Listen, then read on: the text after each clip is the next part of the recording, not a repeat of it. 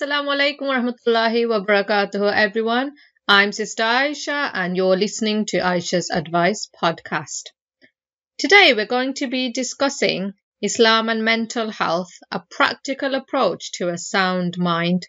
And this is a topic that's interested me because of my psychological background, and also because I think in this current climate where everybody's isolating at home and, we're all in lockdown, I feel like this is a really, really important topic, especially for people who may be more vulnerable and susceptible to suffering from mental health disorders. And even for those of us who don't usually suffer from mental health disorders, it's probably a time where we would be more prone and vulnerable to our mental health being affected by the impact of having to be indoors for such a long time. So if we start off by talking about what is mental health. So your mental health includes your emotional, social and psychological well-being, and mental health has an impact on your thoughts, your feelings and your behaviour. This translates into the decisions you make in life. Now, the most common mental health disorders experienced by people worldwide include types of depressions, schizophrenia and anxiety disorders, and you probably know lots of other ones as well. The prevalence of mental health disorders are more common than you might think. So in the United Kingdom, for example, an estimated 1 in 6 adults have experienced a common mental health disorder like depression or anxiety in the past week. This is according to the National Health Service, the NHS. And across the pond in the United States of America, this increases to an estimated 1 in 4 American adults who have suffered from a diagnosable mental health disorder in a given year, subhanAllah. So this is actually really, really common. Even though these disorders are so common, there's actually a stigma attached to them, and the fear of being labelled is what prevents Muslims from accessing the necessary medical aid and support. However, there's lots of effective strategies that you can find in the Quran and Sunnah when you feel like you are struggling with your mental health, and that's what I want to discuss today. Let's have a look at some of the essential approaches that we can take as Muslims. The first one is to put your trust in Allah subhanahu wa ta'ala. Now, as a Muslim, you should always depend on the Creator, Allah subhanahu wa ta'ala, and have the full and firm belief that He has a decree over all things. Don't forget that nothing can happen without the decree of Allah subhanahu wa ta'ala, and nothing can be prevented without the decree of Allah subhanahu wa ta'ala. And in Surah Tawbah, Allah subhanahu wa ta'ala says, "Say, never will we be struck except by what Allah has decreed for us. He is our protector. And upon Allah let the believers rely," subhanAllah. Now, it doesn't mean that you should just have belief in Allah subhanahu wa ta'ala. It doesn't mean that you just say, "Oh, I believe in Allah," and that's enough. No. It means that your belief should be deepened to trusting His judgment and believing that His judgment is always in your best interest. So having Iman means you have belief in your heart.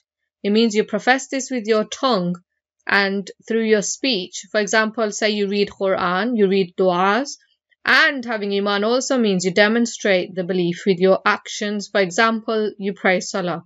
So you have to combine all of these things, and that's how you put your trust in Allah ultimately. It's very important to do this on a much more deeper level.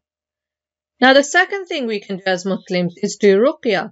Now, as per the Sunnah, a Muslim can easily recite the ruqyah to keep themselves protected. And the very famous ones that you may already know are things like Surah Al-Ikhlas, Surah Al-Falaq, Surah An-Nas, 3 times, and you blow this into your hands each time and wipe over your face and whatever you can reach of your body.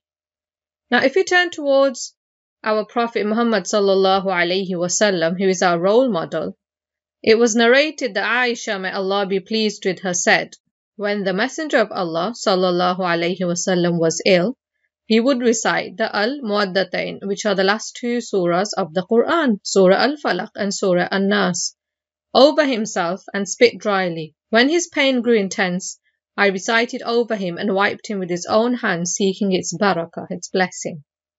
Now, a person can also recite Surah Al-Fatiha at any time, and Ayat al-Kursi before bedtime, as well as reciting the last 3 surahs 3 times each at bedtime. So these are sort of small surahs, but very meaningful and very powerful, that we can use as tools to help us.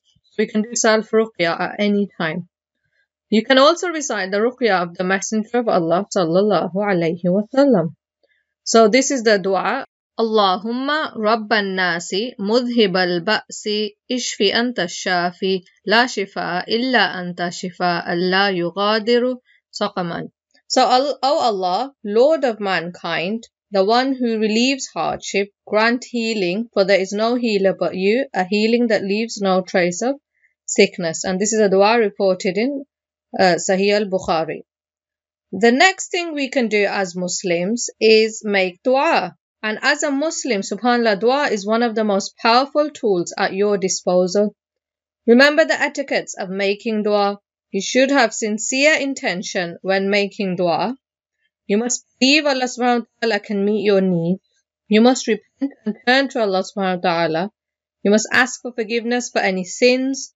Really humble yourselves before the Creator and really think about what it is that you're doing. You're talking to your Creator. You're asking for something. So of course you've got to get into the right mindset, humble yourself and praise Allah subhanahu wa ta'ala before you ask for what it is that you want. So you can begin by glorifying Allah subhanahu wa ta'ala. And in Surah Ghafir, Allah subhanahu wa ta'ala says, and your Lord says, call upon me, I will respond to you, subhanallah. So you can also recite the dua of the person in distress. And Ibn Abbas radiallahu anhu narrated that the Messenger of Allah sallallahu alayhi wa sallam used to say at the time of distress, La ilaha illallah al-azim al-halim, La ilaha illallah rabbul arshil azim, La ilaha illallah rabbus samawati wa rabbul ardi wa rabbul arshil kareem. There is no God but Allah, the Majestic, the Tolerant. There is no God but Allah, the Lord of the Great Throne. There is no God but Allah, the Lord of the heavens and the Lord of the earth and the Lord of the Noble Throne. And this has also been narrated by Al-Bukhari. Another thing you can do as Muslims is seek medical help, subhanAllah. This is something that sometimes people refuse to do.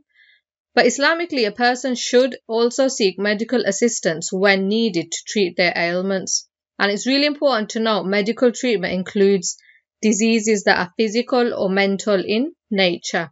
So the word da or disease or sickness in the hadith is general in meaning, and this includes all type of sickness. So not just physical sickness, but also if you're mentally being affected and you need to get treatment for your mental health, you can go out, you should be going out and doing this as well.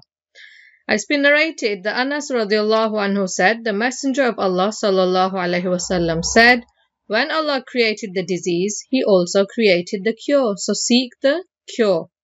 SubhanAllah. So it's really important that you try and seek medical help or support someone who needs to seek medical help, or be supportive of someone who is currently receiving medical help, rather than looking at them in a negative manner just because it might be help relating to their mental health rather than physical health. And I think we're a bit more accepting, and it's a bit more common when someone's ill and you can physically see it, that you're a bit more sympathetic towards them, supportive towards them, and you're more understanding that, okay, maybe they've hurt their arm, leg, head, stomach, whatever. Whereas when it's someone suffering from mental health disorder, it's much more harder because the symptoms might not be obvious to you. You might not be able to see them. You might not be able to understand that they're suffering. But subhanAllah, we should treat them as seriously as you would if someone is suffering from a physical condition. And that brings me on to the next point we can do, which is providing a support network to help those who are suffering silently, subhanAllah. If you're aware that someone is having difficulties, reach out and talk to them. Talking is a vital part of human communication. Yet how many people suffer from loneliness because they've got no one to converse with, especially now, today in this society, because of this COVID lockdown that we're experiencing. SubhanAllah, how many people have reached out to people who are lonely, and how many people are suffering because they're all alone at home? It only takes a minute to send a message or make contact, but can mean a huge deal to the one who is suffering. If you have the facility to set up support groups in the masjid, or your local community, you should be doing this. Even pointing someone in the right direction to gain further support can be really useful, or even just being there for them. Don't forget how the companions of the Prophet ﷺ helped people. Abu Bakr radiallahu anhu would discreetly attend to an elderly blind woman and take care of her chores and household duties.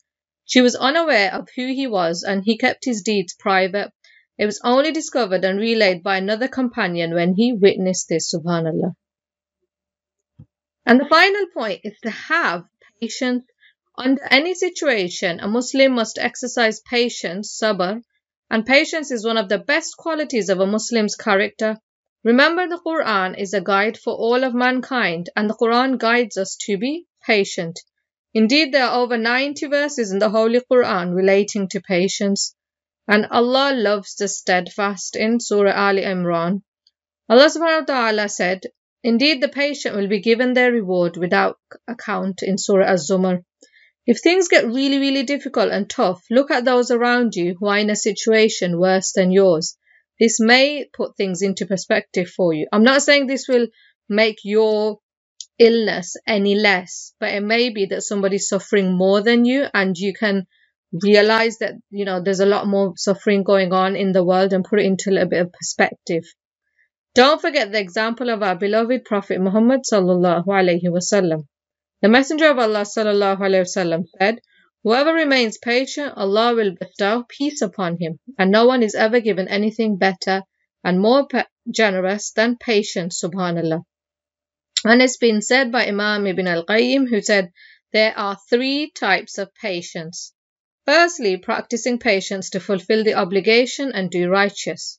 Secondly, abstaining from evil and prohibited acts. And thirdly, practicing patience during times of hardship without complaints, which I guess is a lot relevant to us in this day and age and at the moment. So I pray that Allah subhanahu wa ta'ala grants us the ability to apply the Islamic teachings to our daily lives. And I hope you enjoyed and benefited from listening to this podcast. Wa akhiru da'wana alhamdulillahi rabbil alameen. Do check us out on our website www.quranquest.co.uk and do subscribe to this podcast, which is called Aisha's Advice. Until next time, ma'as salama.